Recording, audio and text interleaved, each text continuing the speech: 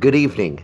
My name is Russ Bashirs, and I'm the pastor of Oak Lawn United Methodist Church in Hot Springs, Arkansas, located at 216 Higdon Ferry across from the racetrack. And we hope you will join us at our 8:30 or 10:30 services when our time of social distancing and quarantine closes. Tonight, I want you to hear these words from John's Gospel. And it's John chapter 19, verses 25 through 27. But his mother and his mother's sister and Mary, the wife of Clopas, and Mary from Magdala stood near the cross of Jesus. So Jesus saw his mother, and he saw the disciple whom he loved standing by. And he said to his mother, "Woman, behold thy son." And he said to the disciple, "Behold your mother." And from that hour, the disciple took her into his home. You know, Jesus did not die alone. Judas betrayed him. Peter denied him. The other disciples fled, but his mother, his aunt, this Mary of Clopas, and Mary of Magdalene, his dear friend, were there along with John, the beloved disciple. In Latin America, in all of the Easter pageants, John, the beloved disciple, is always considered the young one, and he is never portrayed as having a beard. And if you look at the famous painting of Leonardo da Vinci, John almost looks like a woman, but he's very much of a youth, and that has been the tradition, that the disciple that leaned on Jesus' breast, the disciple that Jesus loved, the beloved disciple, was John, a very young follower of Jesus. Now, we know that Jesus and John were cousins. We also know that Salome was the mother of James and John, and they were the sons of Zebedee. And we also remember that Salome, being like many mothers, very much wanted her two sons to take charge with Jesus. And she said, "Jesus, when you come upon your kingdom, I want one son to sit at your right and one son to sit at your left."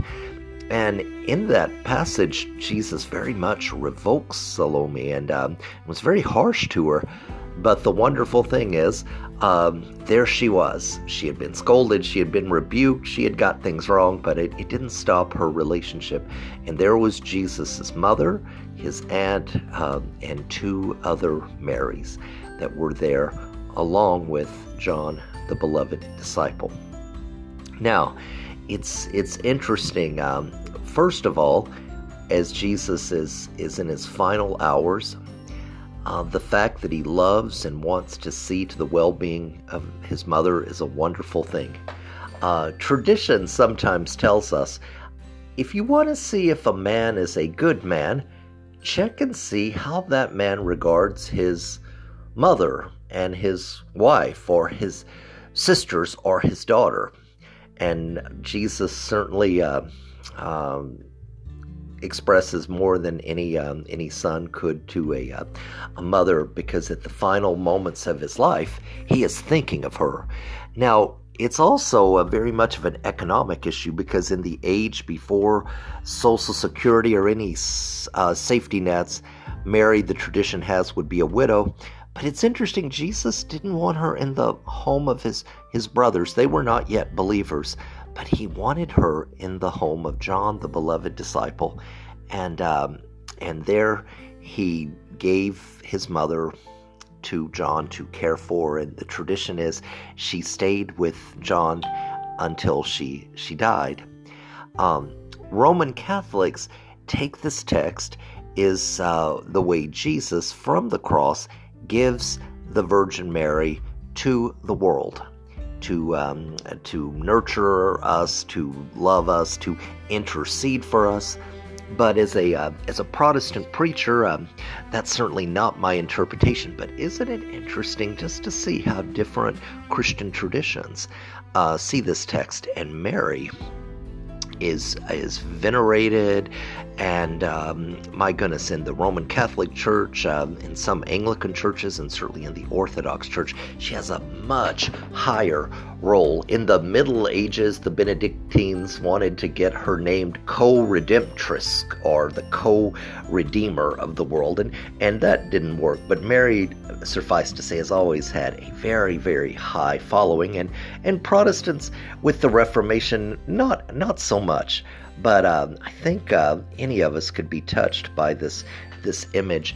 And certainly you remember in Luke's Gospel when I believe it was Simon, the old man in the temple, said, "Mary, a sword will pierce your heart." So any one of us who's a parent, a mother, or a father could only imagine when our children are hurting. There we are, and we want to help. And imagine the absolute helplessness that Mary felt as she gazed up at her son. She didn't understand the charges. She didn't know why this had happened. She had tried to prevent it. Remember, at one point in Jesus' ministry, Jesus and his brothers tried to do an intervention. They tried to take him. They were going to take him back home, and he very sternly rebukes them and says, "Who are my mother? Who are my brothers? But the people that do the will of my Father." So Jesus, in a way, in this case, was kind of being the anti-family rabbi, because he was not deferring to his mother. He felt like that she and the brothers were wrong, and they honestly, at one point in his ministry, thought he was mad. But Mary struggled, I guess, her whole life to understand this child, this man, this word became flesh. And it's a beautiful, beautiful image. "Woman, behold thy son. Son, behold thy mother." So that's a wonderful last word of Christ. And for those of you that are devoted to your mothers, you might imagine as being a very typical thing.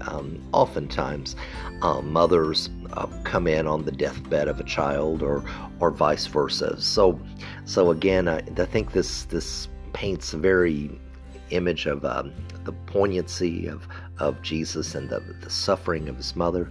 And then if you remember Michelangelo's La Pieta, you remember that beautiful Virgin Mary, who would have been an old woman by the time of the crucifixion, but Michelangelo carved her in marble and still gave her the face of a 15-year-old girl, and she has the crucified Christ taken down from the cross in her arms. La Pieta, and Google that if you can't recall it, and just look at that beautiful art, that beautiful image. So on this evening of the pandemic, I wish you a good evening. I hope you are well, and I hope that your mother was a mother who loved and nurtured you and cared for you. And if you didn't win at the lottery of mothers, if you had a mother or a father who, for whatever reason, psychologically or emotionally or mentally or physically weren't able to care for you, I hope you will find someone to love and care for you. And I hope you will be reminded that God, our Father, loves us and cares for us and can nurture us. And I hope you have a good evening. In the name of the Father, and of the Son, and of the Holy Spirit. Amen.